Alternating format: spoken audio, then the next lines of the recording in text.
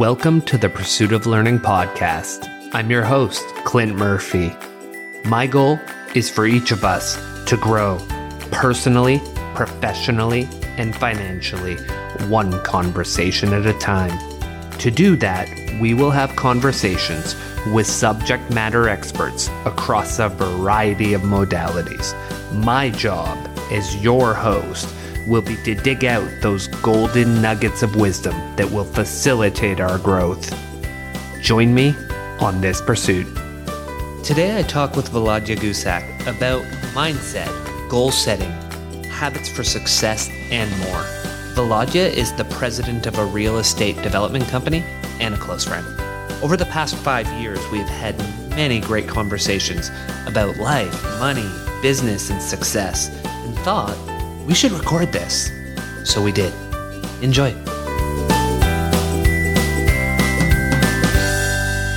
Volodya, welcome to the Pursuit of Learning. This is a special episode. We haven't had a live recording since episode 1. And being episode 50, I wanted to have a friend on with a similar mindset, someone who's experienced a lot of growth in life and achieved a lot of great things, and have a conversation about what's got you here. And a bit of a back and forth today, a bit of a different type of episode. Where I'd love to start with you is we had a great conversation on reading, and it's one of the areas we connected on early in our journey. So I want to understand for you, what drove your love of reading, and how would you say that reading has influenced your life? Hi, Clint. Thanks for having me. It's always a lot of fun having chats with you. Typically, it's over a run, sometimes a miserable cold weather or dark run. This is a lot more pleasant being here in a studio with you. So thanks for having me. And what a wonderful question to kick things off. Now, I have this belief that 5 years from today, we're the exact same person we are, except for the books you read and the people you meet. So the power of reading and the power of networking are the two most influential forces that are dictating how we can define our lives and what we can do with our lives. So reading as a concept, it came to me a bit later. I was not a reader when I was a kid. I focused on academics when I needed it, but I never really enjoyed it. It wasn't really my thing. And it was only after I've completed my CA education, that's similar to yourself, that felt like there was a bit of a void, and I wanted to find. I was like, is this it? Is there more to it? So I leaned a little bit into self-help books, and maybe I started with some audio recordings on YouTube.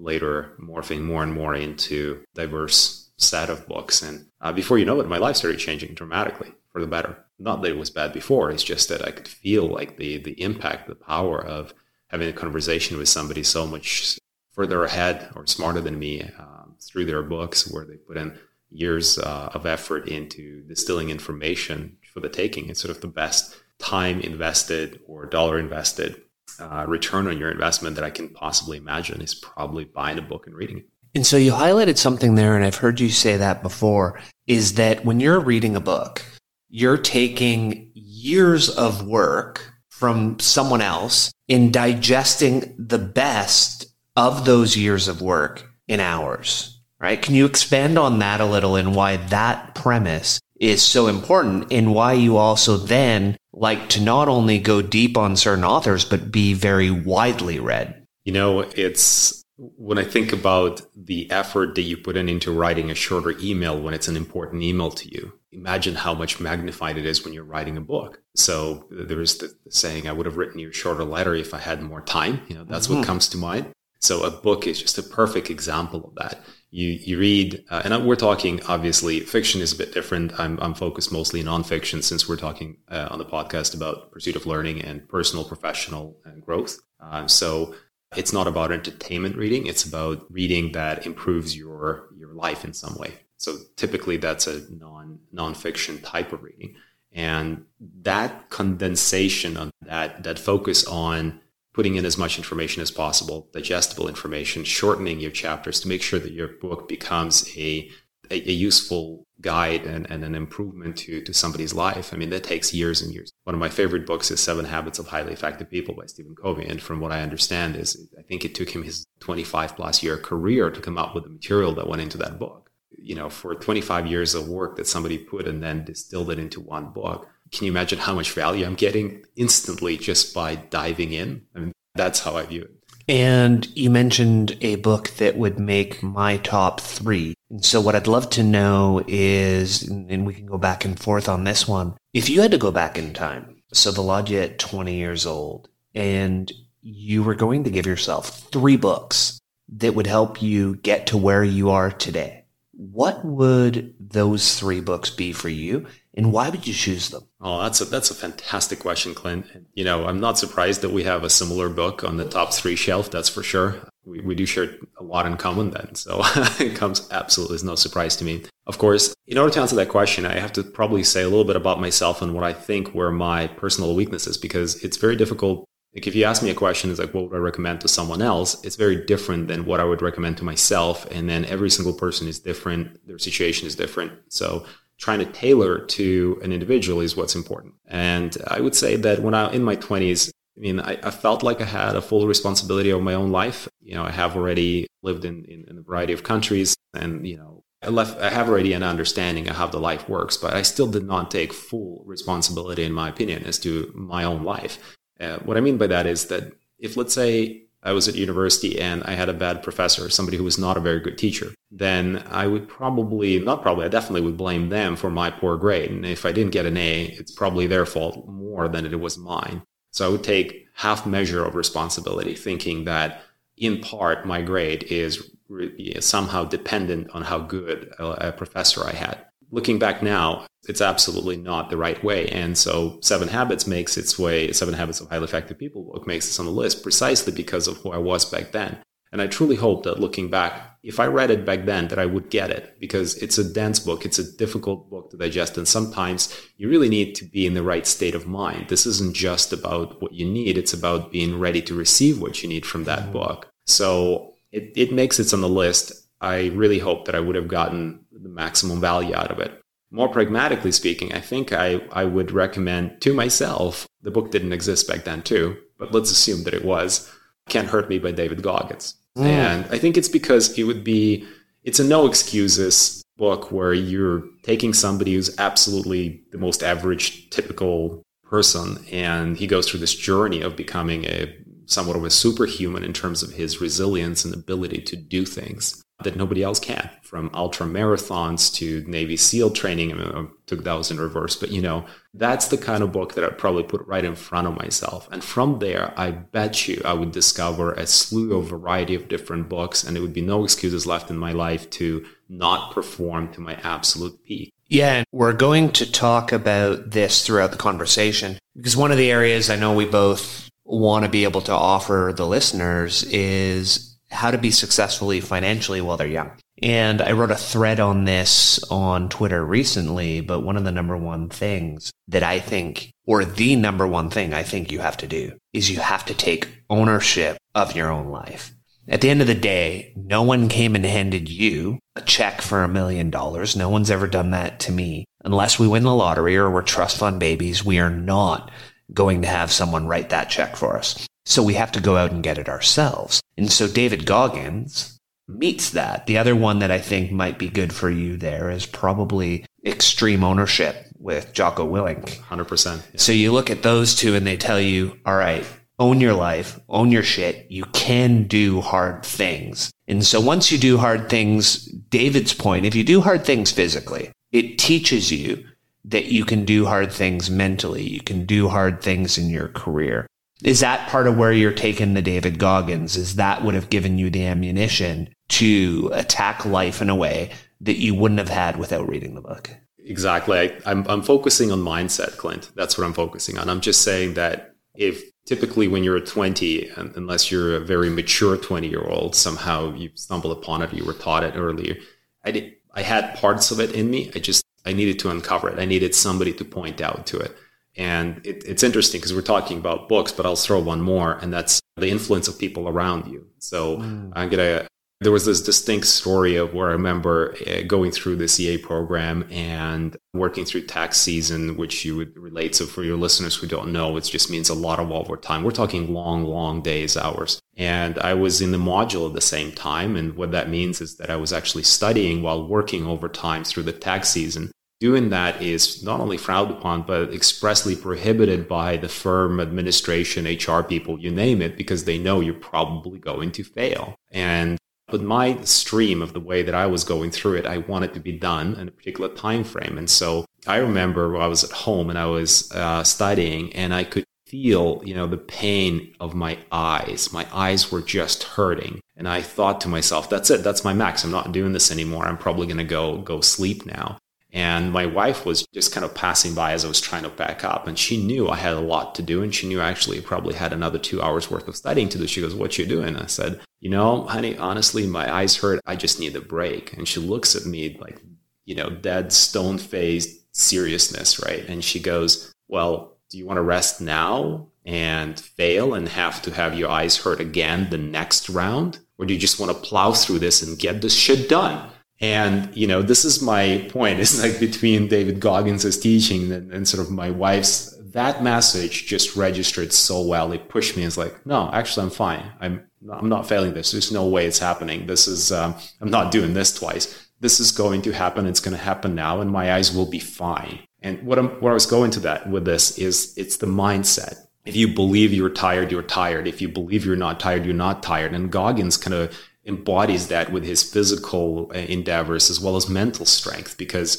he would say things like, if you think it's minus 10 degrees outside, then it's minus 10 degrees outside. No matter, if computer says it's minus 10, you think it's minus 10, it is. But if you think it's, plus 20 and sunny, even though it's pitch black and dark and minus 10, then it's in your head. Now, any normal person should receive that message and say, that's crazy. But he's not saying that from a pure physics perspective. He's saying that your mindset has so much more power over what you can and can't do. So it's in your head. And I would say that's that financial success and responsibility, taking responsibility over your life, is first and foremost making sure that your mindset, that your mind is set in the right frame, that you know that you can. A couple key things you hit on in there that I want to tackle. The first is the importance of the partner that we pick in our lives. How much of an impact has your wife had on the person you've become? And how could you make this journey that you've made financially, starting your own business, real estate development with your partners? How do you do that without the right partner behind you? I think it's a topic that's probably widely debated between different people, and everybody will have their own opinion. I've met entrepreneurs who've had no support from their partners, and I've had plenty of entrepreneurs who say I couldn't have done it without. In my case, I'd say that a large part of my entrepreneurial spirit and who I am has been defined as a team together with my wife. So it goes back pretty far, university years, where I think she was attuned to side hustles a lot faster than I was. I didn't quite recognize the writing on the wall that this was just a gold mine of an opportunity to make money. But, you make friends, and among your friends, you'll have poor friends, rich friends, you'll have, hardworking friends, lazy friends, you name it, right? In the university years, we're talking young people. And in our circle, we had a fairly good number of wealthy friends who were not interested when they moved residences in moving their furniture or being in any way inconvenienced by the fact that they have to. So my wife saw that as an opportunity, said, hey, why don't we just take some of that stuff into our little apartment? I mean, it's going to be pretty packed, but then we can list it on Craigslist and sell it. It was one of the side hustles where I made some good money off of that. We did the same thing with people who were too lazy to bring the books back into the bookstore. And we said, we'll take it off your hands, no problem. And then list that on Craigslist again. And students needed those books and you make some money off of that. And these kind of side hustles continued. So it started giving birth to ideas on how else I could make money. And remember, at that time, like you said, nobody cut me any check. I came with nothing. I had this green suitcase. I mean, back then I was dreaming of buying a computer. Different time than now. It's 20 years now, right? And back then computers were kind of a big deal. Now, even our iPhones are probably, a million times faster and better than the computer 100%. Back then.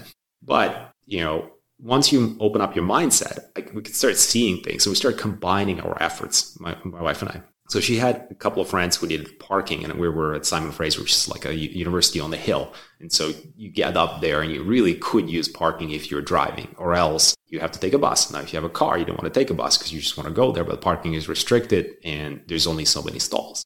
So how do you get a reserved stall? Every semester, there's some stalls that come up. And so I had a lot of friends who had time and no money, right? And she had friends who had money and they had the need for parking. So I collected my friends and we decided to camp out overnight right in front of the ticketing office that would issue those parking passes.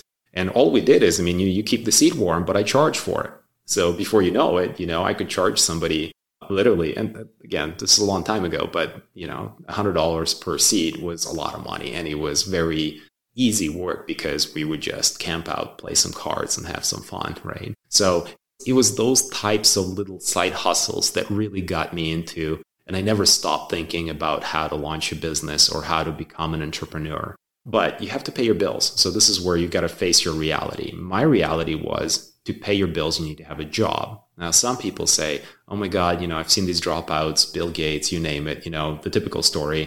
They became mega wealthy by leaving the university, and therefore I don't need my education. Well, I sincerely disagree. I think that even the likes of Bill Gates were probably some of the most educated people in the world because they never stopped learning. They may have stopped their formal education, but they didn't stop there. Where am I going with this? That my reality, or confronting my reality, was I needed a job. There was no two ways about it. And so in spite of the fact that I've also attempted to start 3 businesses with my wife while we're at university, we were too inexperienced. We just didn't know how, and all 3 went nowhere. But the itch, that thought in your mind stayed. So it's in somewhat of a twist of after, I completed my education, obviously going through university, post-university, CA program, CPA for some of you US listeners. You get through that, and then a friend of mine, I get this fantastic job, by the way. I get into real estate industry. I'm so excited. I'm at the top of my game at that stage. I'm making good money and I'm trying to make more money. So I start marking assignments. That's a typical way of getting an additional side hustle. So, and then a friend of mine goes, oh, you should read this book and you're going to start a business. And I said, no, I've always dreamt of starting a business, but now is just not the right time. And his name is Jay. And Jay goes, no, here. And he dumps on me the 4-Hour Workweek by Tim Ferriss. Back then, it was like this massive, big thing. These days, I think it's kind of Tim Ferriss became a bigger personality. But back then, this was just the beginning, the birth of it. That's right. And so in spite of my absolutely insane schedule, I actually do start a business with a partner, John. This business still existed today, and it was 2012. And we started a junk removal company. It's called Junkonomics Junk Removal. It eventually was ran into Van Skyline Construction, which operates today and provides luxury landscaping services like hardscaping, paving stones, retaining walls, beautifying the outdoor outside of your house. And so it's back to this mindset is that at that point in time, I was completely convinced that if I put in the right effort, it'll be okay. I just needed to be smart with my time. So I had an army of personal assistants in India who were calling during the day when I was working at my real estate employer company, right? And so I would be marking my assignments right after, clock out from work, get home, start marking the assignments to get that side hustle going. And then you wake up, I'm usually a morning person. So at 5 a.m., I would be on my treadmill downstairs doing it wouldn't be a run because I needed to be able to talk to the India assistants because that's the only time when I had, it would be like a jog. So that was my start, mindset is the commonality there. And my wife played a huge role finding that for me as to how important that mindset is, that don't it's in your head that you can always create opportunities. If you need a job, that means you can create a side hustle. You can do something else. There is always some creative solution to personal, financial, or otherwise problems. And the other thing you talked about there, and it's always struck me about you, is you talked about the importance of your circle a few times throughout that conversation. And I still remember when we met the first time, you had reached out to me on LinkedIn, just a cold call message. I'd never met you. And you said, hey, we're both accountants in real estate. We should get together for coffee or a beer. I'd love to pick your brain.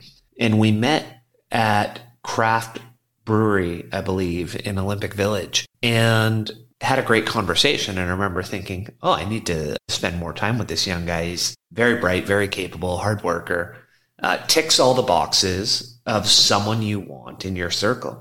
So how did you because you were very young when you reached out to me there, Volodya, how did you have the conviction to just fire out messages to people to say, hey, let's meet up. Let me grab you for a coffee or a beer. One, how many messages did you send? Because, when we think about the send 10 messages, 7 say no, 3 say maybe, right? Or 1 says yes. So how many messages to people in the real estate industry were you sending out to on a weekly basis? How many meetings were you having? How many relationships were you striking out? And how can a young person who's listening to this take that networking on as part of their journey? Well, I have a couple of things on that, Glenn. So first of all, the number is actually not as large as you think. So sure, I was proactive in terms of who I reach out to, but I'm not for wasting my time either. I just don't have enough of it. Of course. So there was no hundreds and hundreds of messages trying to get to every real estate person I could imagine. I prefer, instead of, call it shotgun approach where you kind of blast and you hope that something happens, I'm more of a sniper type of approach. I can plan and craft my email for 2-3 hours at a time. But by the time it reaches you, I'm convinced that you would have taken the meeting with me. And so specifically, our example is unique because your name came up. I didn't reach out to you cold. It wasn't just because you were in the industry. It's because I was looking for promotions, and then as typical, you work with recruiting agencies and a variety of recruiters, and then we have conversations. And I had this one recruiter that basically summed it up for me. And he said, there is maybe 3 guys like you in the industry. One of them is Clint. I said, great, I'm going to meet Clint. You didn't know it, but it was going to happen. And I did not have an agenda with that either, other than, okay, if there are third party telling me that there's something that we share, that we have not just our industry, because that's not enough for me. I believe that we need to share something deeper and something where we can benefit each other. So why you, and why did it matter back then? Because any listener who is younger and who thinks that networking is about trying to meet the wealthiest, the most powerful person you can imagine because you want to mimic who they are, I disagree. That's not who is most helpful to you. If you happen to have an opportunity to meet with, let's say today, Elon Musk is the wealthiest guy in the world, he is useless to you. He's a billionaire. He lives in a very different world than you do. He lives in a different world than I do. He's not that useful to me either. Who is the most useful person, and who could I be more useful to? It's a two-way street. It's somebody that may be a touch bit ahead or a touch bit behind, but generally roughly in the same sphere. Mm-hmm. So I'll give you a more practical example. A billionaire will travel in their private jets, etc. You won't. And so how useful is that to you when you're trying to build a side hustle while having a job? No, that's not the most useful person in your life. For me, you were ahead of me in your career. You are a few years older. And I looked at that and I thought, okay, accounting background, on the path towards CFO role, etc. How do we fight through the challenges we're about to face? Because That's right. Some point, the space at the top becomes smaller in numbers and smaller and smaller. There's only so few of these roles in the large enough companies, et cetera, that we can take on. And the majority of people get stuck. You get to a particular level of your growth in your career. And we're not talking entrepreneurship at that time anyways, where I was looking into my promotions within a job environment, right? And it was useful. And I thought I could be of use to you when I reached out, because I thought, at some point we will be brushing shoulders in this industry. That's right. So if you can help me understand how to get some of the jobs that you've already had and I didn't yet, and I in turn get them, then 10 years from now, we will be in a position of decision-making capacity within our respective organizations where we can collaborate and share knowledge and help each other in a really meaningful way, be it from understanding how to fund projects to how to get the right financing, or what are the challenges you have with your team, with your particular team, leadership questions, etc. And look at me now. I'm sitting here talking to you. This kind of proves the point, actually. So I want to really emphasize something Volodya said there, because I share this a lot on the podcast, on Spaces, when I talk to young people. Everybody wants to look at multimillionaires or billionaires and say, oh, what are their habits right now? I have to copy Warren Buffett and read 6 hours a day, or I have to copy Charlie Munger and do X, Y, or Z. You don't need to copy what they're doing now. You need to copy what they did to get to where they are now. And the problem is everyone has a selective memory, right? So Bill Gates may say, well, I read 50 books a year and that's why I'm successful. Well, Bill, was that what you were doing when you were 20? Or were you doing something different? unless you can capture what they were doing on the journey, you're not going to be able to follow where they got to. If all you're doing is capturing where they are today, that is not really the habits that will get you to where they got. So I just really want to emphasize that for people. So Volodya, then the next time we meet was probably like a year later, and we meet for breakfast, and you mentioned that you're going to start running, and I throw out something to you, and you thought I'm pretty sure at the time you thought this guy's crazy. Can I tell that story? Yeah, why don't you tell this story, my friend? It's a story that's so near and dear to me and you, and I think it epitomizes our relationship as well in some ways. And it's a story that I've shared with a lot of young people over the years. And so we have this breakfast, and I decided I wanted to do a couple of half marathons because I was not a runner. In my mind space at that time, I knew that it was discomfort that would get me where I need to go. And I thought, well, gee, that's a good idea. Over breakfast, you throw out saying, you know what? I'm running too. And I'll do a streak. I'll run every day. I say, Clint, for how long? So, well, at least a year. That's crazy. That makes no sense at all. And by the way, this is pre-David Goggins books for me, right? And I'm thinking, this is nuts. Well, I mean, I don't know you that well yet, and I appreciate your desire to do something crazy, but you got to be realistic. And that's where I want to dial in, is like being realistic with your life, being realistic with your goals. And I'm saying, you're going to get sick at some point. You're going to get busy. Commitments are going to creep up. But I didn't feel like discouraging you at that time. And I just thought, here's another guy that I just can't believe he just told me that. And long and behold, it was the beginning of a 500-day streak. And anybody who's never done if you do a challenge, and I encourage any listener who can run to attempt to do a 5K times 30. I bet that by the day 7, even if you're a decent runner, you're going to start feeling the pains you never knew you had. And so translating that into a 500-day as opposed to a quick 30-day is something the mind has a hard time really wrapping around what that entails. The reason why that story is shared is not to impress people with, hey, I have this friend who is absolutely impressive in every way possible, from mindset to physical abilities to etc. But it's to impress upon people who are willing to listen that when you set goals like that in life, it changes everything about how you approach them. Because you can't just go out on day 1 and blow out 10K at the fastest pace and not be able to show up tomorrow. If your goal is to run 300 days, 365 days, 500 days, whatever that is, and you must adjust your approach. It changes how you eat. It changes how you budget your time. It changes when you wake up and what kind of shoes you wear, how you're going to prepare for the weather. For example, in your case, it also meant getting a coach because you recognized that was an important piece on making sure you stick with that challenge, etc. Mm-hmm. And I think it's not about running. The reason why that story is so important is because it has nothing to do with running. It has everything to do with taking responsibility for your own life.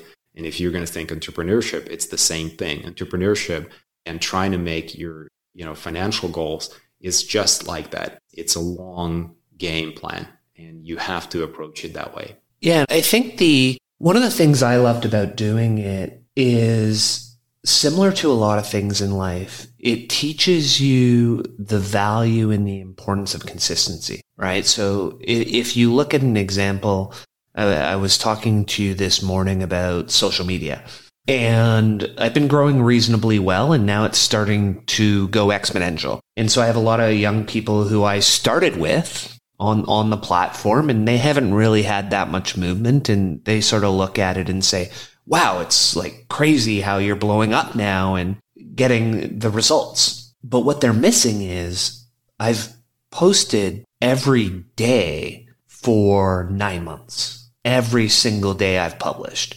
Every single day I've interacted with other people on the platform. Every day I've taken your technique of sending targeted messages to people to build relationships, to form groups. And so there's nothing in there that's overnight success. It's something that you build consistently day in, day out for long periods of time. And I think what I encourage a lot of young people to do is to use physical sports and physical challenges to teach yourself that you can do things, because then that mindset could lead to success in business and life. And why sport? Why sport early? So I'll throw out why, and I think you have your own reasons. For me, when you're young, you don't have the capital, right? So if I want to start a business, I may not have the capital. But if I can teach myself the skills, the attributes, the habits, the mindsets through physical exercise, then when I do have the capital, I know that I'll be successful because I've shown myself through sport that I can succeed. And one of my favorite parts about that, about a year and a half it ended up being, was that you and I would run together once a week for the first X amount of time. And then at some point, we added Saturday mornings. So we were hitting, on average, throughout that year and a half, we were hitting about I'd say 1.5 days a week together running. Mm-hmm. And at some point, we went from running 5K when we started to we were doing some 20K runs and going up into the trails. And, it got to the point where we were doing 2.5-hour runs. And on those runs, we were having conversations like we are now, right? Hey, Volodya, if you leave your job and you start a business, what are your values going to be? What are your principles going to be? How are you going to build it? Where are you going to get the investment, right? And I think that was a really important year of our lives where we were doing that, but because we were both going through some major life decisions, and we were able to use that running time to really think through, what are my next steps? What am I going to do?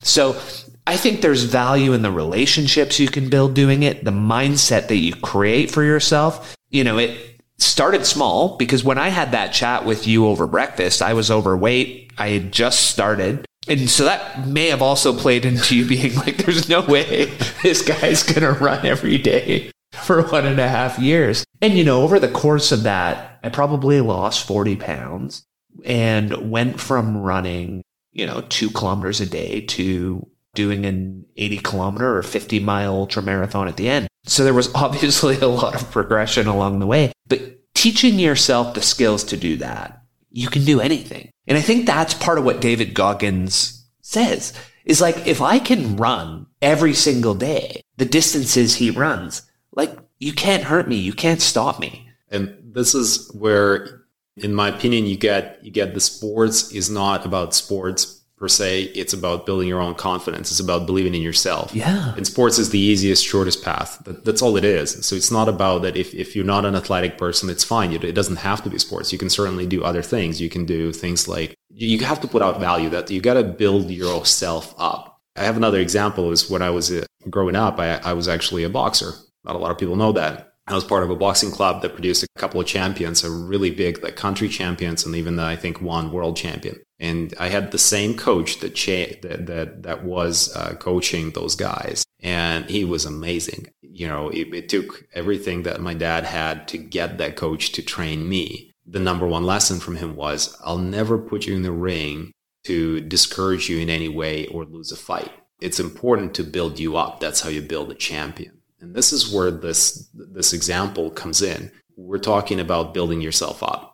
Now, you can build yourself up through reading, for example. We're talking about books. And if you take notes, if you start applying it, you can't just read for the sake of reading. You can't be action faking like that, You can't just be busy for the sake of busy and thinking you're being productive. You need to be doing things with your life that are building you up, building your confidence up. Because I can tell you that after all of our runs and after all of those experiences, a lot of them were quite painful. I mean, to this day, I still kind of sometimes close my eyes when I remind myself of those runs. I remember us being on a seawall. It's so misty and dark and wet, and our headlamps are not really lighting up the ground anymore. And all I could see these 2 dots, and then another 2 dots, another 2 dots. Something really creepy looking at you, and you don't know what that is, and you recognize it's a family of raccoons. Oh, I remember, It sends chills down your spine for a second because you didn't know what it was. Anything in the dark, if something creeps up on you. I mean, these are the nightmare. But the thing is, it builds you up because it says, look, you know what? I mean, if we could run through that, when the weather is nice, it's sunny, and we're pounding out our little half marathon. It's okay. It's really not that big of a deal. And then you take that further and you say, well, if I could do that, then waking up at 5 a.m. because I'm working on my business, because I need to put something out, it's really not that big of a deal. At least I'm not out there facing raccoons in the miserable weather, over painful runs.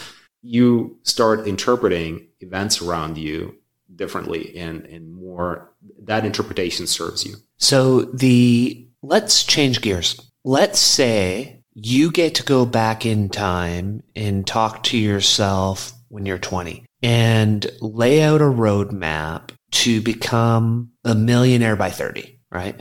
What are your top 4 things that you're going to focus on for yourself? Let's both take a shot at this. You go first. What are your top 4 things that you're going to say, hey, if you do these things, you're going to succeed by 30? Well, first, I would correct the idea that you chase money. And what I mean by that is that if you start focusing, and this is what I did in my 20s, I too wanted, it's like, oh my God, I just want to become a millionaire because this would be fantastic. I get this freedom, I can do whatever I want. And then you start focusing on all the things that give you the potential for making that a million. So what are those things? Those things are typically the easiest barriers to entry of anything. So as in you get invited to some multi-level marketing scheme or some, why don't you become, when you just need to post some silly videos on YouTube, you're going to become a sensation, etc. Like no effort, low barriers to entry, etc. So correct that idea. That's wrong. It's absolutely wrong, and you're going to fail. And my message to myself or anybody else who's willing to listen, and I think it's applicable today as much as it was applicable back when I was in my 20s. It's the same thing that's going to work for the next. It worked for the last 1,000 years. It'll work for the next 1,000. You want to make it, you got to help other people by bringing them something they need. You got to add value. That's the number one thing. You add value, people will show up and they'll pay you for it. So how do you add value? So, but if you can say number one is you got to find to add value. And it's just like, well, I don't have ideas. The second thing I want to correct. Ideas are free and there's a million of them. It's about execution. It's not about the ideas. Okay. So if you're struggling with ideas, it's actually super simple. Something that is right in front of you that is a little inconvenient or majorly annoying is your idea for the next business or how to make money. So what is that inconvenience? There's something every single day. I don't care who you are, what age you are. You don't have to be in your 20s. You could be in your 50s.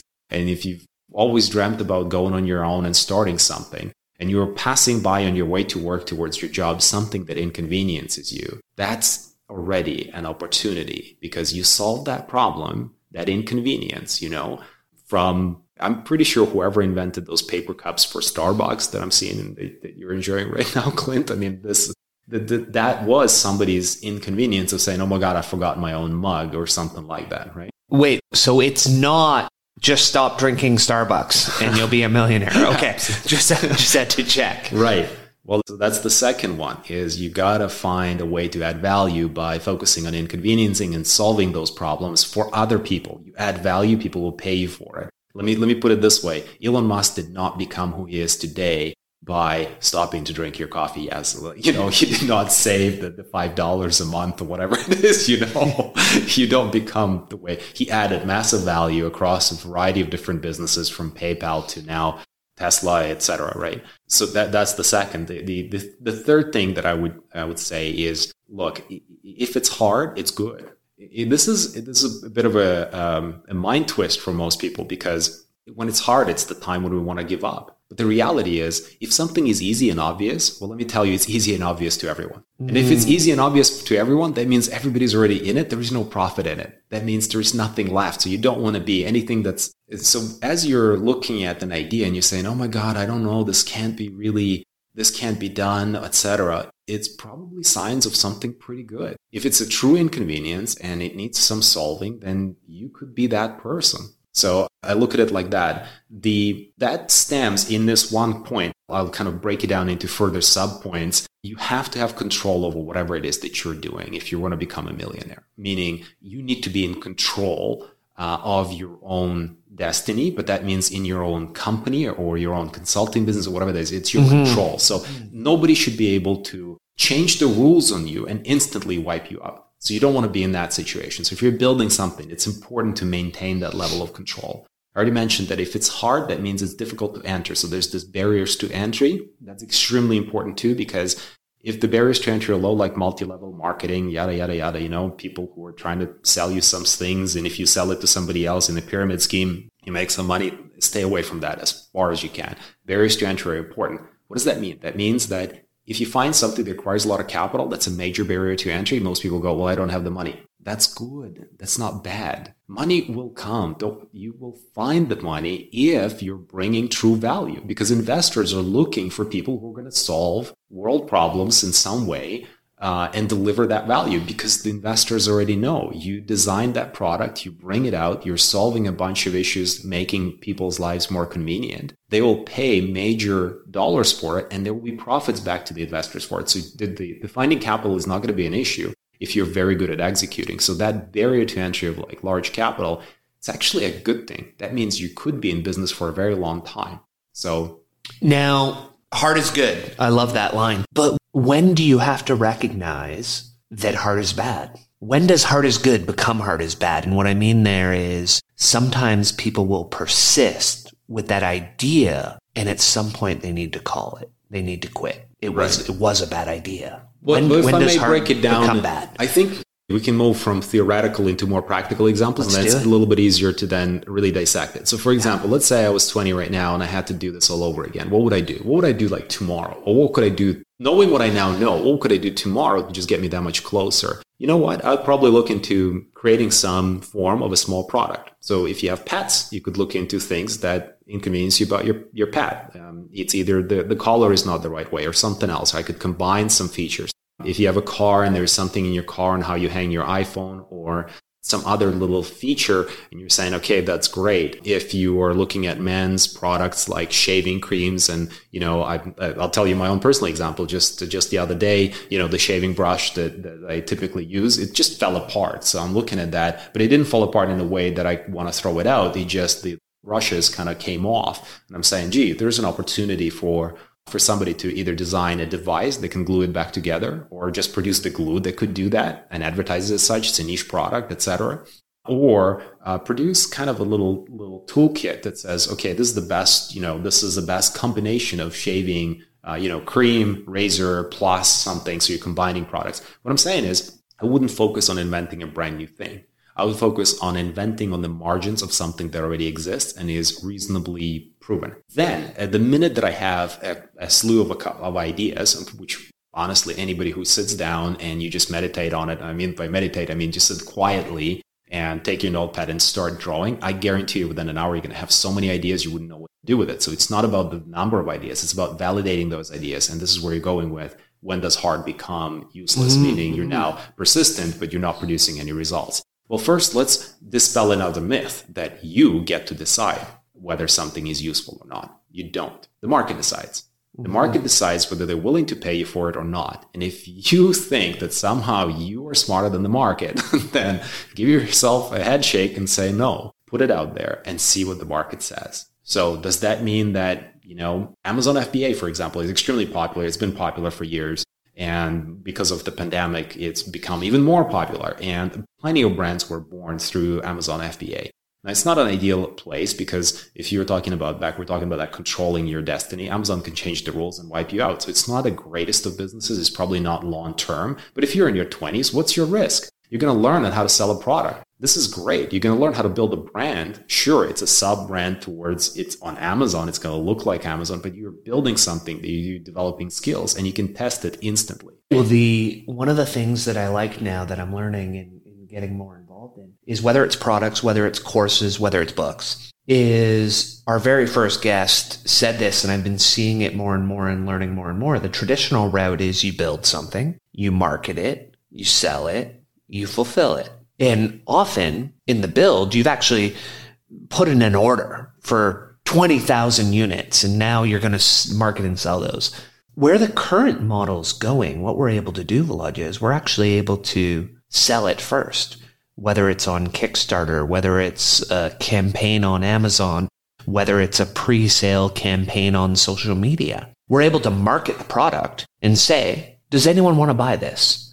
And if we get enough interest, if we get enough orders, then we go out, hire the manufacturer, we build it, we sell it. Right? So we're flipping the paradigm to sell first. Ideate, market, sell, build, and fulfill. So flipping that model on its head. And then what we talk about a lot on social media is a lot of people, they want to just focus in right away. What you're saying with these products and what we say with your writing is put a lot of noise out there. You're putting multiple campaigns, multiple products, and then look for the signal in that noise. What's resonating with the people that are out there? Because the market is going to tell you That's right. what they want you to sell them. And only the market. So you are inventing new products, yes, and you're immediately testing them against the market.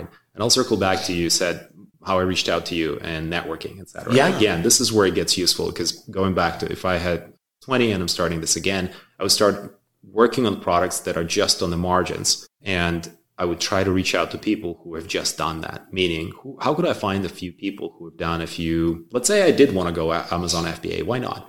Then I would want to find, instead of trying to find my connection directly to Elon Musk, as I said, which is far too removed, or somebody that's totally, decades ahead of me or multi-million or $1 billion ahead of me, I'd be looking for somebody a lot closer, but somebody who's just done what I want to do and has done well. And the funny part about that is that they're willing to, most people will be willing to help you. Most people will not see you as a competitor. So there's a couple of other kind of tangents that I want to go on because I think they're so important to any listener who is genuinely interested in saying, okay, I want to take actionable steps right now. And I'm listening to this podcast and I really want to do it. So how do I do this? Right.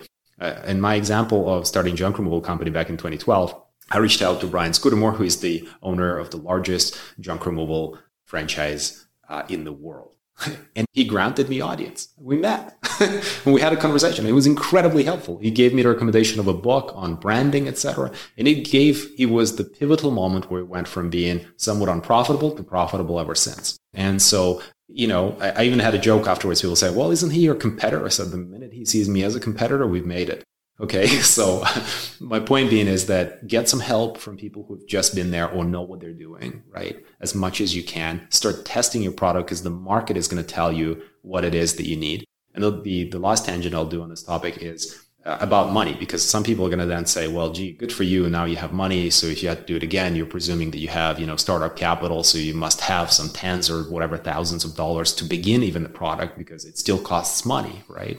And my answer to that is back to take stock of your reality. If your reality is you don't have $1 to yourself and you need to build that capital, then you need to build that capital. That's just your reality. Mm-hmm. How you go about it, that's on you. And I would say that making money in today's world, if you need that startup capital, has become a little bit easier because most people are now so focused on trying to generate remote work type of income where people are saying, oh my God, I just need to find a way. I'm going to become a content creator or something else. I'm going to make money off of it. That's reverse. You can become a content creator, but it's a long journey and you won't do it in time to launch your products. You just won't. You can't start a blog these days and within a month monetize it. You just can't do that. But I can tell you what you can do. You can come to my driveway and power wash it and I'll pay you cash. Okay. And you can go across the neighborhood and you can help everybody out throughout the snow days and they will pay even more in cash. The old ways of making money are plentiful because more and more people want that kind of help these days. It's just hard to find good help and good talent that just comes out and does even physical work. You can accumulate quite a small fortune to launch and experiment on your products because on a per hour basis, you'll do reasonably well, right? So don't be afraid of the hard work. No. Yeah, for me, where I would focus in, and we've been talking a lot about it already through the conversation, which is not surprising because it's something that we both have always done, or at least have always done since we've been adults. So number one, you have to own your own shit. We already talked about earlier in this conversation. No one handed Volodya a check. No one said, hey, here's your $1 million. Surprisingly, no one did that for me either. We both started reasonably with no money when we started our journeys to wealth. And so number one, own it. Number two, you're your greatest investment. And I hope that's come across in this conversation is Volodya and I are addicted to learning, addicted to growing. Because we both know the more we learn, the more we grow, the farther that we're going to go. And I know that sounded like Dr. Seuss. And that's because he's a genius. And the next one is that we have to focus on rare skills. So I'm going to dive a bit into this one with you, Volodya, because too many people, they look at what's in demand and they say, I'm going to chase that in-demand skill. The problem with in-demand skills is arbitrage, right? If something's in demand today, it's not going to be in demand tomorrow. It's not going to be in demand in 5 years because everyone chases it and that drives down the price you'll get. But if you invest in rare skills, that never goes away. And rare skills are what provide people with value. So let's talk about what rare skills is, and then you can jump in on this one. I see rare skills as the intersection of multiple skills. So Volodya, you're an accountant. You're also an entrepreneur. You're also a public speaker. You're also a writer. You're also a real estate investor, a small business owner. And what you've done is you've taken all those skills and combined them all to make a person that is different and distinct from the average person. So now you can talk about financials, you can talk about real estate, you can talk about cryptocurrency. There's 20, 30 things that you have reasonably wide knowledge on. And I'd say there's probably 4 or 5 that you're much deeper than the average person. And you're able to combine all of that and provide an outlook that no one else can provide, right?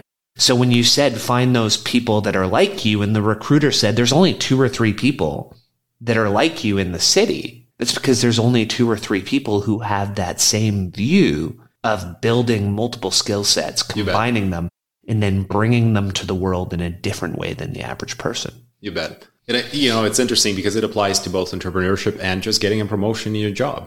Because yes, I said you can power wash somebody's driveway and get some cash, and that's how you can get started. The other very obvious way of making money is get a job, right? So some of your listeners may not have a job, right? 100%. And so, but if you need money, that's another way. So, and if you are in the job, back to that specialized skill set, these kind of skills pay you well in the job and in your entrepreneurship. You can do both. It doesn't have to be either or. I mean, it's fascinating because you mentioned that, and I thought to myself, my career growth when I was working was uniquely fast. And the question is why? And a lot of people, I got invited to speak to Simon Fraser students because of that, because the alumni office recognized, and it's like, wow, how did you do that? Maybe you can share that with students because they are looking after graduation, how they get a job. Became a mentor for various MBA class and the Masters of Finance class, etc. afterwards as well. Everybody has the same question. Well, how did you do it? What was that? And it's exactly what you've just described, Clinton. I think that's what put us together in our first meeting, is that you and I, we were thinking not just as accountants because that's who we were by training. We just thought that accounting is a tool in your tool belt. It's like a hammer. Doesn't mean that's the only tool I need to be able to do my work. The more tools I collect, the better I tend to, the more versatile I am and the more valuable I am.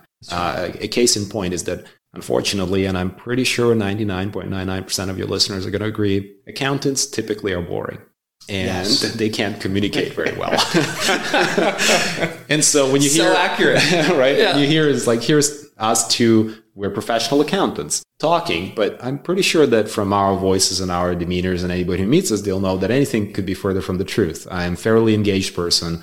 I'm very comfortable on the stage in public speaking settings. I am anything but your typical accountant. And that's the point. That's exactly the point I'm trying to make, is that the career growth and the reason why I was able to get some promotions and make more money before becoming an entrepreneur and investing that money was because I focused on getting the type of skills, like you said, that would not be typical of that role. So if an accountant is somebody that tends to focus on the numbers only, I wanted to be able to explain those numbers, articulate that really well. And I think the same thing applies for your entrepreneurship journey. If somebody wants to go from, you're in your 20s and by your 30s, you want to become a millionaire. How do you do that? Well, I think that by even launching that little product, you're going to learn a lot of things you're missing. A good example would be, to market, you need to understand psychology of people. By now, I've read more books than I care to count on psychology because I felt like it was the most important subject. Talk about irony, right? An accountant talking about psychology being the most important subject for me at that stage of my life because I launched another business. And now I'm thinking, I can't screw this up. I can't launch a product the wrong way. So I guide my consultants. I don't lean on my sales team as saying, gee, you are the smarter ones. No, I am responsible. You see, like that's where the whole loop closes. I'm the business owner. It's my reputation. It's my future. It's my current money. It's my future wealth. It's my kids' wealth. It's everything on the line. So do you really want to outsource that and say, I'm going to listen to this guy because he claims he's a sales expert? Hell no, absolutely not a chance. So suddenly reading books takes a whole new meaning. I'm not reading for pleasure or displeasure or for just personal growth or anything. I'm reading because I'm digging deep. I need this shit. I need it now and I need to apply it tomorrow. And I don't have enough time, right? Yeah. So I'll share a fun one with you because you did that by launching a business. And I wrote something on this the other day. One of the ways I did that when I had no capital was through video games. And so this may sound odd to the average listener. How can you use a video game to teach yourself to become a millionaire? And the video game I'm talking about is World of Warcraft, massive multiplayer online game. And what I did, Volodya, was I said, I'm going to become a millionaire in the game, right? So most people are in there training to do battles and quests and raids. And I said, I'm going to make gold. I'll be the richest guy in my guild. People will take me on the raids because I'll buy everything we need and I'll be like, hey, here's potions and rations and whatever you need because I have money, right? And money gets the doors open and it works in the game just like it does in real life. But I had to teach myself every skill set we're talking about because I had to corner the auction house. I had to have monopolies on certain products. I had to reach out to farmers and negotiate bulk prices to buy their goods, to manufacture certain things that I would sell. I had to learn copywriting and marketing so that I could sell things in the chat. I had to learn networking so I could DM people to sell them things or buy from them, right? So your parents may tell you video games are bad. They may not be right. If you use anything in the world, whether it's sport, whether it's video games, whether it's YouTube, if you use it with a specific and clear purpose, there can be value coming out of it. So you created the junk removal company, which later became a landscaping company, evolved over time. My route to learn that was through video game, partially because I had no capital. And I remember I was interviewed in a World of Warcraft Economics Hall of Fame. And they said, well, like, why? Why did you do this? And they said, because the skills that I'm teaching myself in the game will make me a millionaire in real life once I have the capital to start investing, right? Because I know how to do it. If I can do it here, I can do it there. So just teaching yourself that mindset and skills through a video game versus launching a small project. And you see how fun it is that you've just picked something that you would have done anyways, meaning you would have played that game regardless because you enjoyed it. It was something that was fun. And I think it's, it's exactly what everybody should do when they're thinking about a business, meaning that it doesn't, as I said, hard is good, but I meant it in a way that it's hard for everybody to get in. It certainly helps if you have something that is close to your general interest and passions. In fact, this is where you're going to find your opportunities. If you're passionate about something and you're doing that as a hobby anyways, you're going to find something within that world that isn't perfect for you, and you will be an expert to identify that inconvenience that could then lead to a product that you can then sell. So if you're passionate, for example, about cycling, and you and I have done some of that as well in our lives, or back to our running examples, there will be very specific type of equipment that will cost you an absolute fortune to buy, but manufacturing it costs nothing. It was somebody who identified that as a need because that's something that they enjoy, that's something they did. And today, social media is prolific. So there's a lot of social media. People are on it regardless. Why not take the view of saying, well, gee, maybe I'm in my 20s, I'm still in school. Why not experiment with how you use your Twitter to better somebody else's life and therefore later have the option to monetize it, as opposed to just, for shits and giggles, I'm tweeting stuff because that's what we do, right? I think that's a mindset change. So if you're in your 20s, you're trying to get to a millionaire status as quickly as you can. And I bet that's another thing. I think that we totally overestimate what we can accomplish in 1 year. Most people go in as like, well, within a year, 12 months, I'll be a millionaire, etc. I mean, that is pretty hard. And I think that our brains are wired the wrong way to see as if that's possible. And yet, in the same stroke of luck as humans, we underestimate what you can do in 10.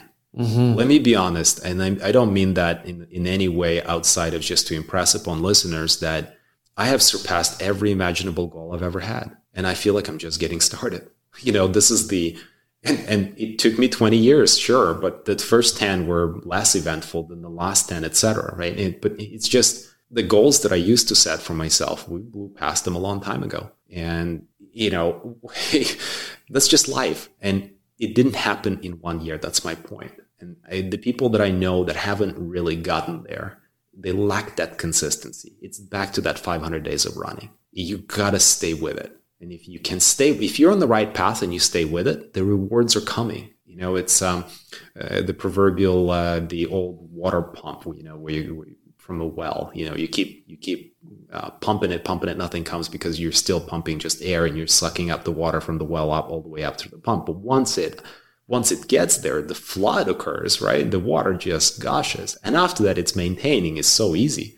You never want to stop pumping, but you're just maintaining, right? And I kind of feel like that's the same thing with entrepreneurship. You may have quite a grind before anything happens, but it's not about your 20s. You don't need to do it in your 20s. You don't have to be in your 20s. You didn't miss the boat if you're in your 40s or 50s. Ray Kroc, right? The man behind McDonald's as we know it. I mean, he was in his 50s, mm-hmm. right? And when he recognized that McDonald's brothers had something that they could not take and make it into the global empire that it became, right?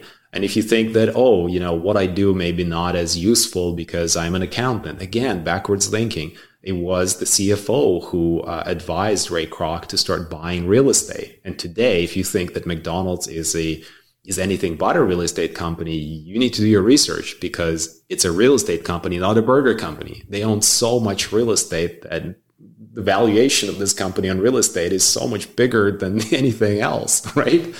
So you see my consistent message that if you want to become successful financially, you need to start providing value. And what's interesting about that comment too is that it's not just the financial success, but it's just personal growth and it's your family. It's going to be the same way. If you're willing to give, you are going to receive. Well, I think you nailed it there. And part of what we're talking about is the financial, because it's really what a lot of people are focused on in their life. But everything we're sharing about the consistency, about long-term versus short-term, whether it's personal, whether it's professional, whether it's financial, that's what's going to allow you to succeed. And I'm not surprised at all that you said something that matches up exactly with how I feel about my life. If you asked me, did you ever think where you'd be today? The answer would be no. I never thought that I would live where I live, have a net worth that I have achieved what I've achieved. And I feel, as you do, that I'm just getting started. It's not even close to where it's going to be because I think part of it is, Volodya, we've developed the mindset to know what we're truly capable of.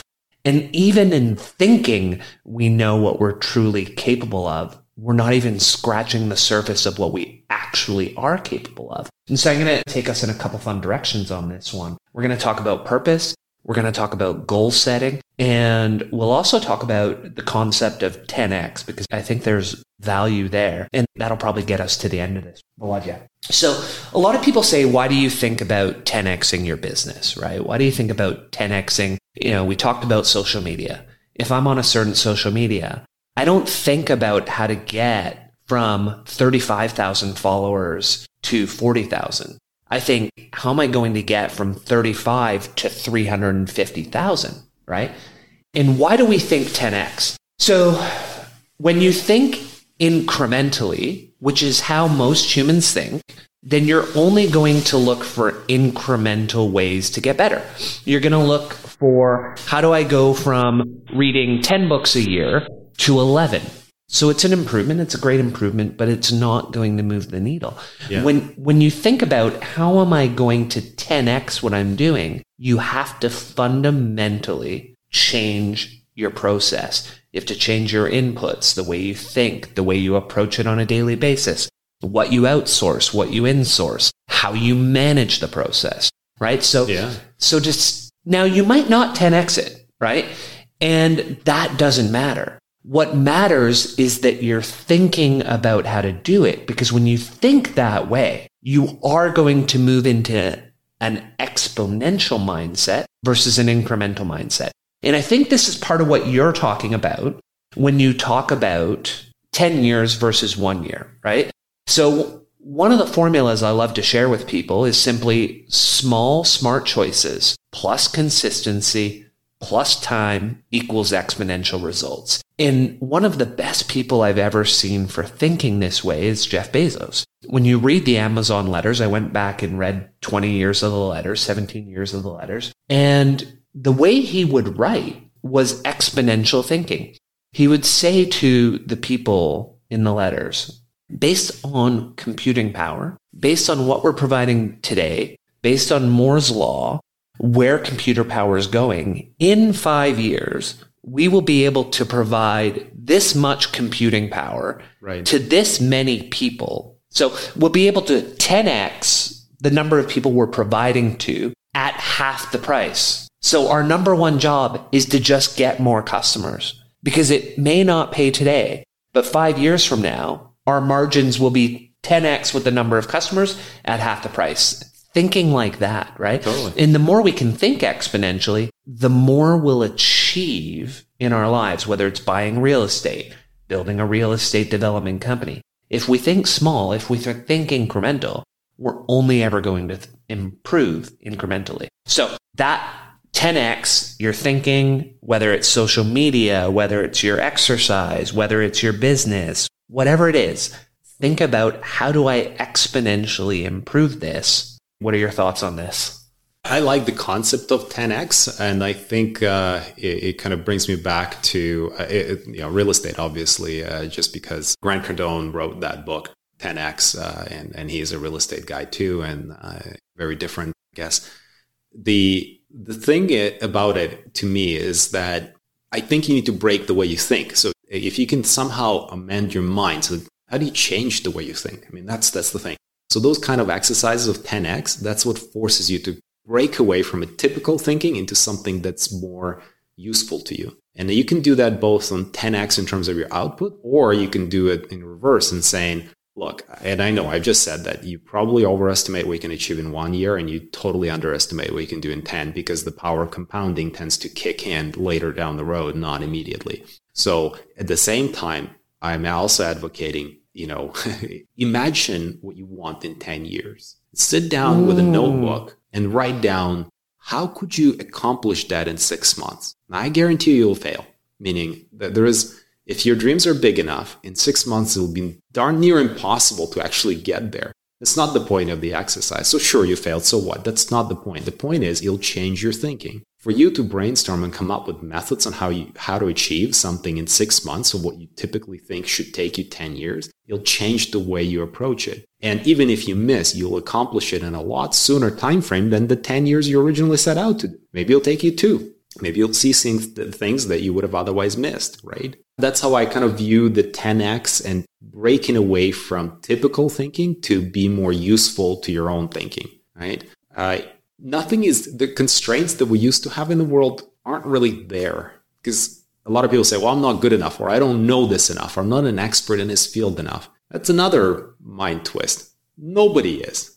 Hello? Seriously, nobody is. That's my point. You are good enough if you were attempting to do it, because if it's something that's already known and you're regurgitating something that everybody knows, 2 + 2 = 4, that's not a valuable piece of information. The irony of life is that the experience you're seeking is right. You're going to get it right after you needed it. So you break your mind patterns by thinking like the 10x that you've said. I think it's very useful. So now let's go back to, you mentioned 10-year goals. How far out in the horizon do you think in terms of goals? What distance? How do you break it back to today? And what do you think the importance of goal setting in your life is, both personally, professionally, and financially? What's Volodya's method? I'd like to think that mine may be a bit more unique method than the vast majority. I know that goal setting are typically, put something for a month, then every week, and then kind of stick with it, etc. Right? I think about life kind of from the very end till now. I imagine myself in my 90s. So the question people ask, why do you run? My answer is because I can. Because I imagine myself in my 90s, and I'm thinking, what are the things that I'm going to regret? And it sounds a bit morbid because you're kind of approaching towards the end of your life, and you're thinking, oh, gee, what am I going to regret? I'll tell you exactly what I'm going to regret. I'm going to regret not spending time with my kid. I'm going to regret not going for that run in the beautiful summer weather. So suddenly the meaning of becoming wealthy, independent, and being able to live the life on my terms is not just about today and you know how some people say, I want to become a millionaire because I want to buy this Ferrari, or I want to buy this Lamborghini, or whatever it is that you want. Those are just things. The ultimate irony of the things is that you only want them because you can't have them today. As soon as you get to the level of wealth we can afford it, they lose a lot of that meaning. And you won't want them anymore. I promise you that. And I really hope that every listener that is on their path and finally gets to the net worth they need in order to be able to afford those things, it disappears. That desire, it's like the weirdest thing. Yes, it may still be there if it happens very quickly and you got some wealth and you might pull the trigger and you might buy some of the luxury things. And then you slowly realize, oh, that's it? Really? That's all there is to it?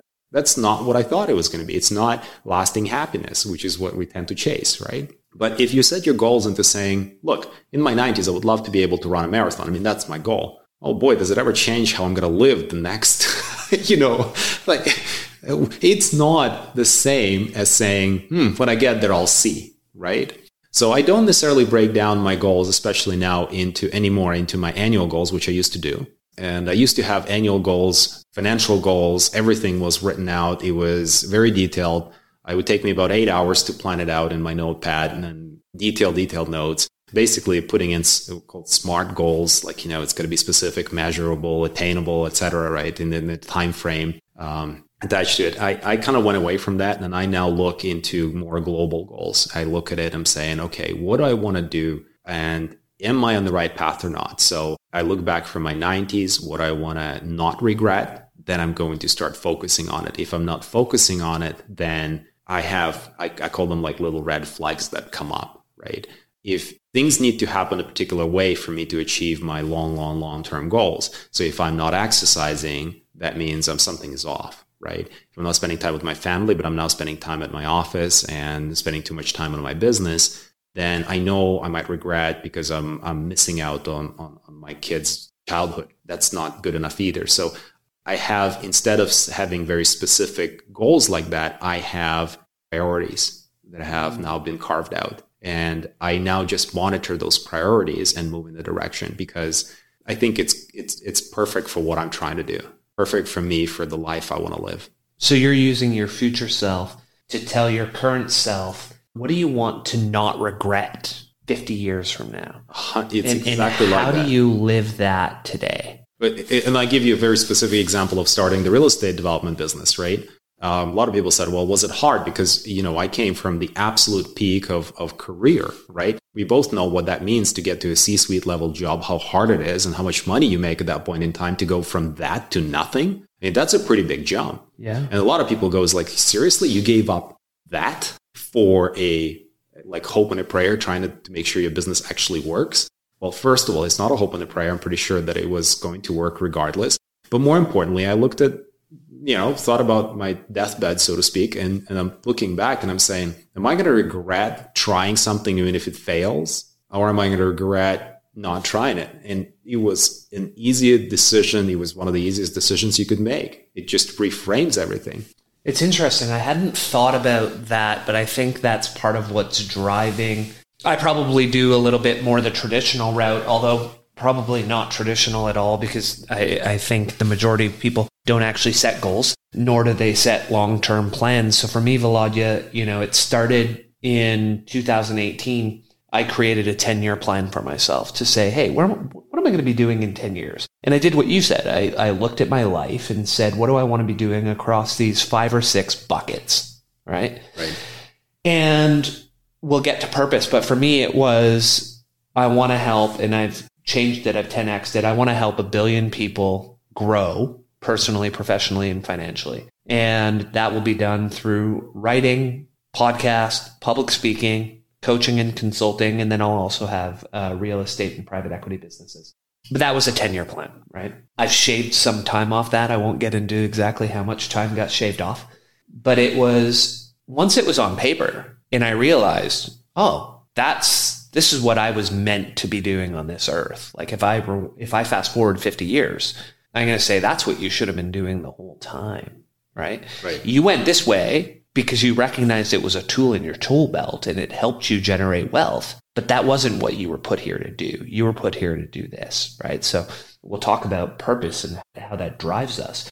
So that was the purpose. Now it's creating the roadmap to go from, like you said, to go from the C-suite where you're making a certain amount of money and you could get addicted to it. Or you could say, well, wait, that money's a tool because I have to get here. And when I'm here, I think I'll financially be successful. Because I'm like you. If I can jump in here, yeah. So it's such a cool little thing that your listeners are going to get a mind twist from me on this one. Okay. Yeah. Cool. I think that you don't know.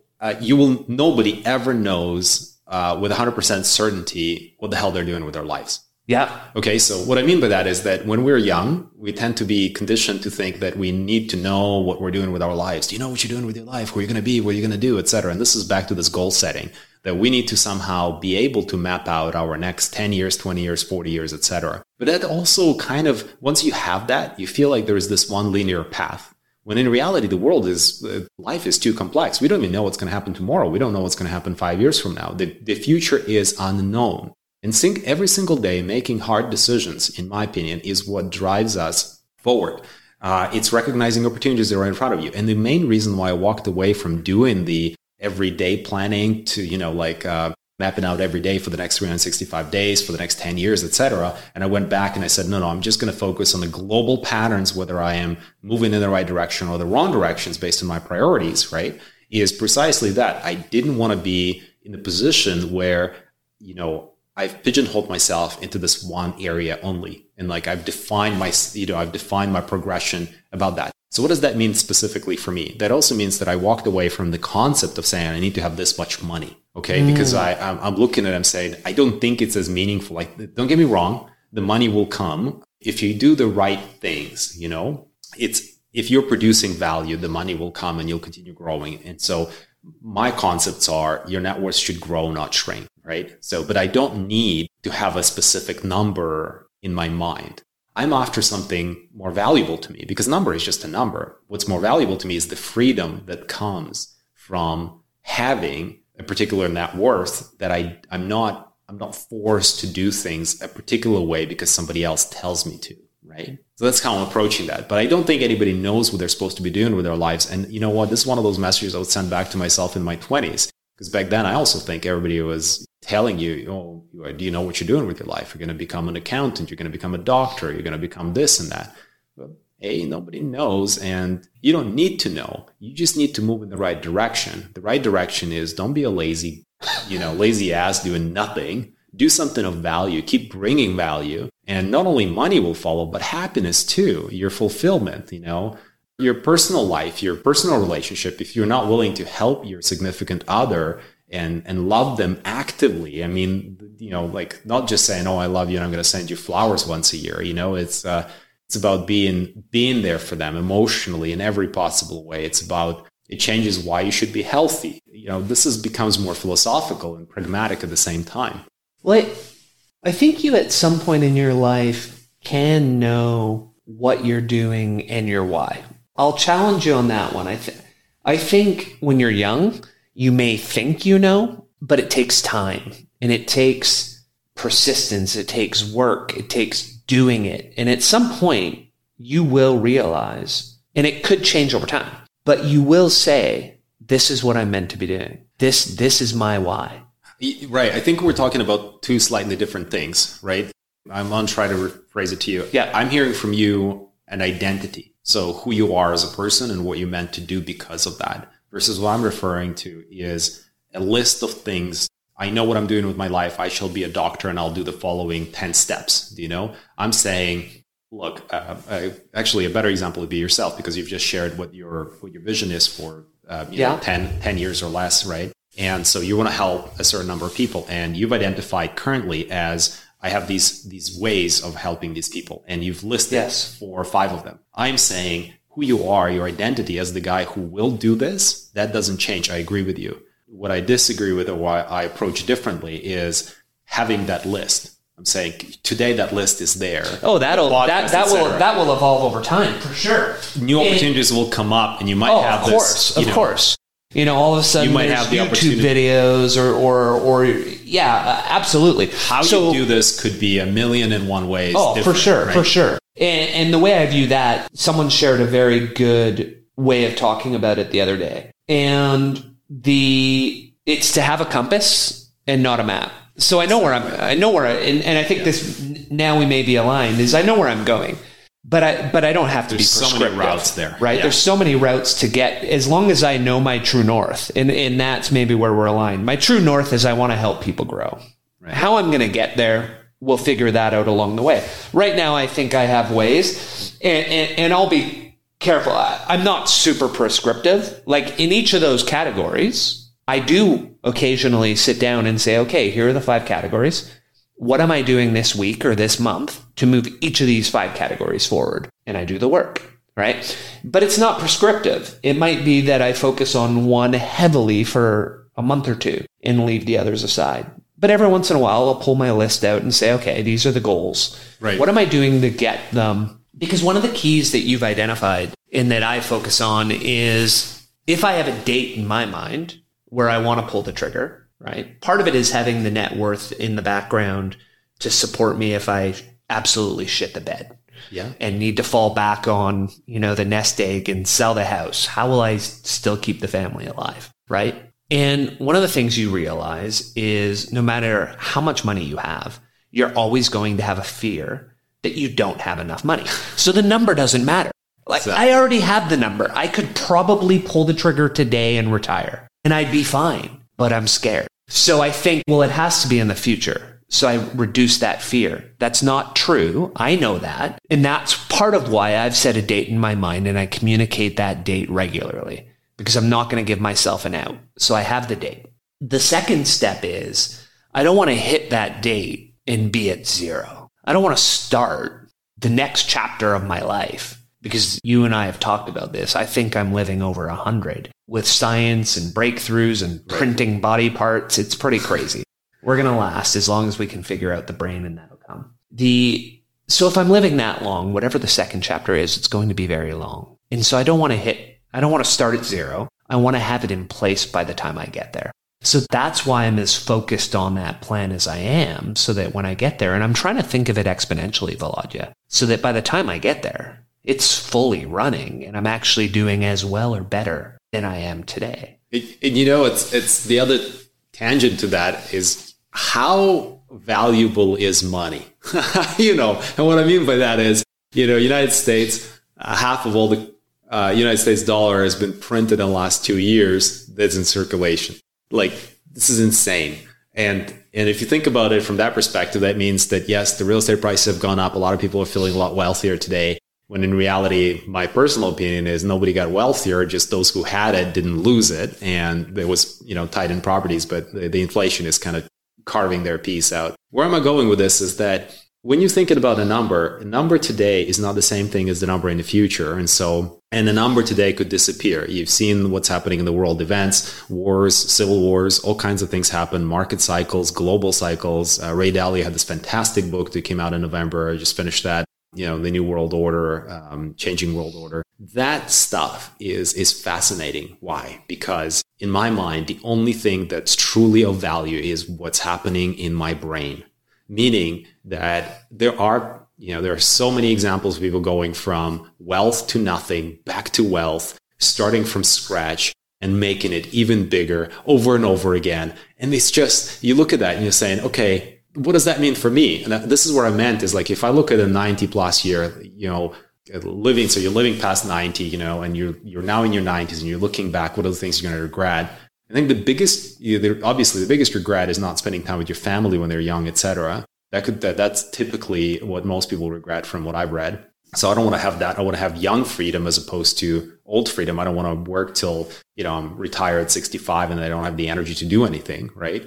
I don't want to be that lifestyle. I want to have it now as opposed to way into the future. But then the other part to it is that in the future, even if you have a certain like financial wealth, it could be wiped out. And imagine that happened at the worst possible time when you're already retired and life is supposed to be this unbelievably comfortable existence.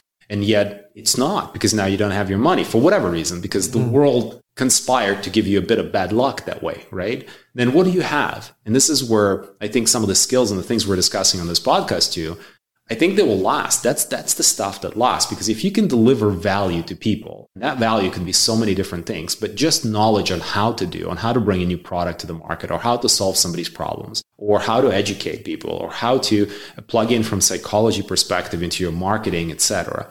That is an opportunity to earn yourself a very fast, very efficient living. And let me give you an example. I don't know how much Elon Musk charges for his appearance to do a speaking engagement. It could be a zero, because let's face it, he probably has more than he ever needed or wanted in life. It's probably not zero. But if it's not a zero, and if he wanted to put a real value to it, even if he's in his 90s, to get him to speak and share his knowledge, given what he's accomplished in life, will probably give him a fortune overnight.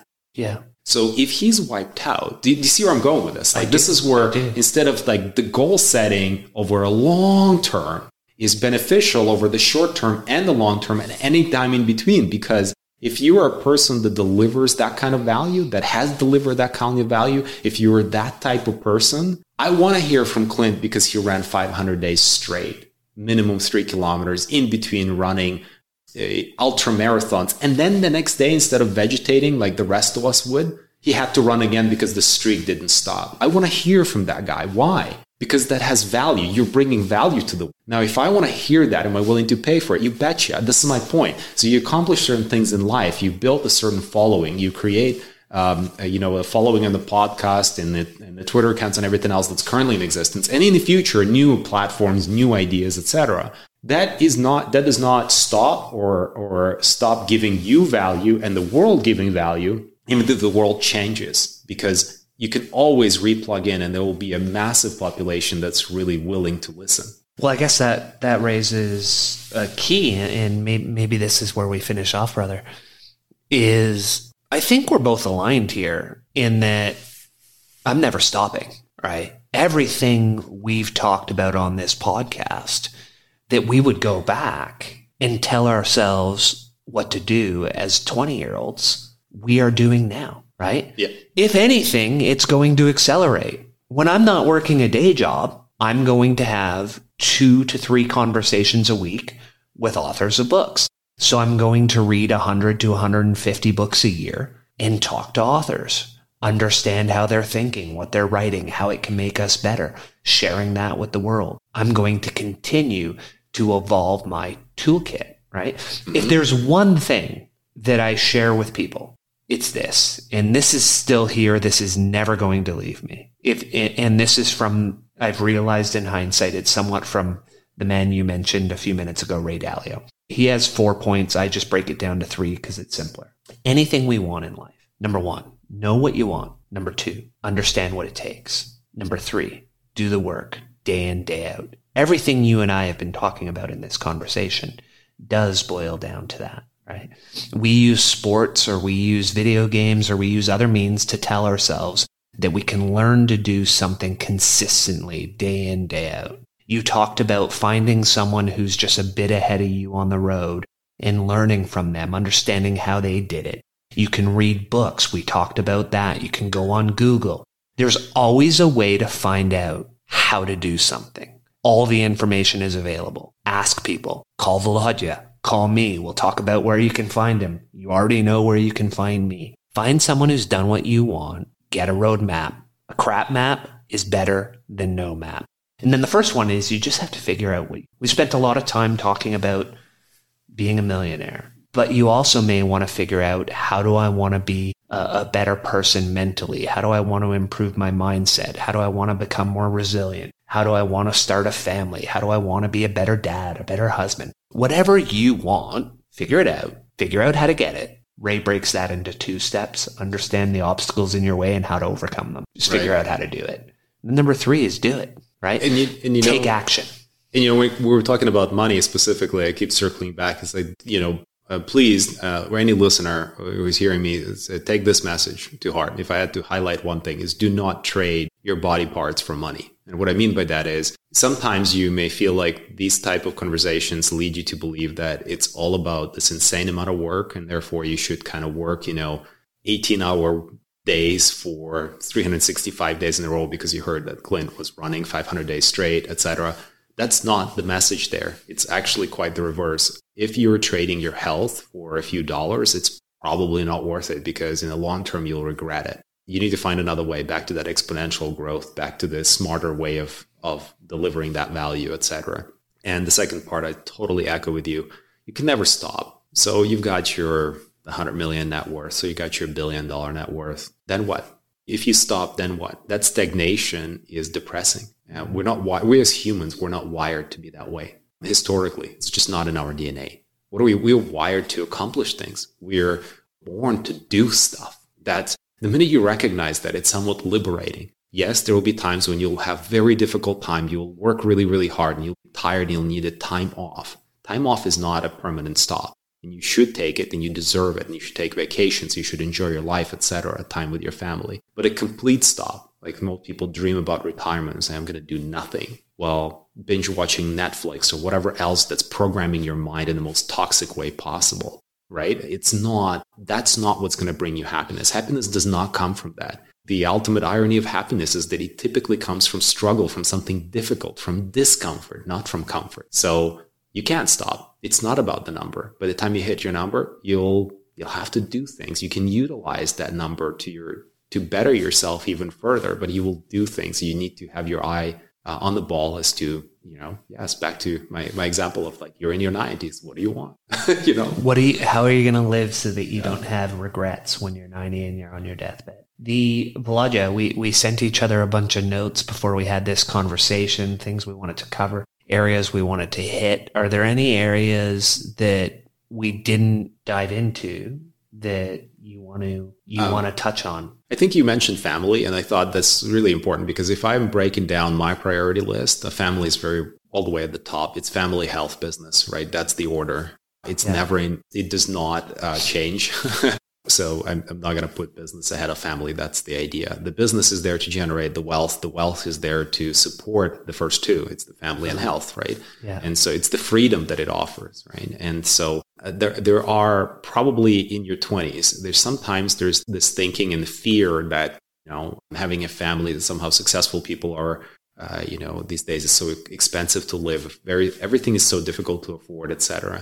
But the kind of joy that a child brings into your life, especially, like when they start interacting with you and smiling and, bringing you that kiss or a hug, I've never experienced anything like that. Not with financial success, not with business success, not in any other way. What I'm trying to say with that is that I know the podcast is focused on, this particular conversation is focused on us showing some valuable tips on how to become wealthy, etc.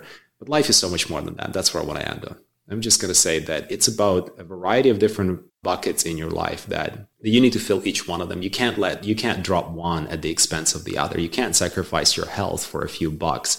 You can't say, I'm not going to have a family, I'm not going to have a significant other because I'm too busy building a business. No, you need to work on all of them, and all of them are extremely and equally important. It's a circle, and it's a self-feeding circle. And I think that truly a fulfilled life, an examined fulfilled life, involves all the areas of life, not just this one little niche. I'm glad you highlighted that. And it's fun. As you said it, I look out the window and I see my son in the yard with my dog, and the other one was dancing in the kitchen. We're in the backyard, and I look back at the house. It's got a separate little office. So we look out the window and see him doing that. And you realize, like, the best thing I will ever do in my life is, or have done or will do, is creating these two boys, right? And nothing I ever do will be better than that. And it's one of the reasons on the podcast, sometimes we talk financial, it's probably the topic that we actually go into the least. But when you think about it, to be operating at your best, mental,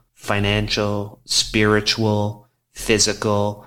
You need all of the paradigms working to be truly wealthy. And so when you ignore one to the benefit of the other, let's say you detriment one to the benefit of the other, you won't get where you should be. And you won't truly be wealthy unless you're ticking all of those boxes. So I'm glad you said that. I appreciate it. Where can people find you, Volodya? Well, I do have a Twitter, although it's nowhere near as useful as yours. And Volodya Gusak, right? That's my handle.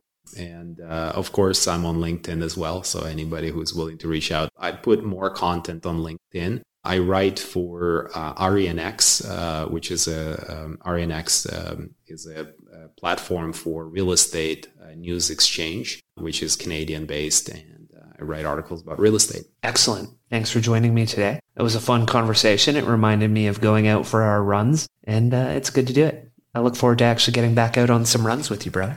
Likewise. Thanks for having me, Clint. Thank you for joining us on The Pursuit of Learning. Make sure to hit the subscribe button and head over to our website, thepursuitoflearning.com, where you will find our show notes, transcripts, and more. If you like what you see, sign up for our mailing list. Until next time, your host in learning, Clint Murphy.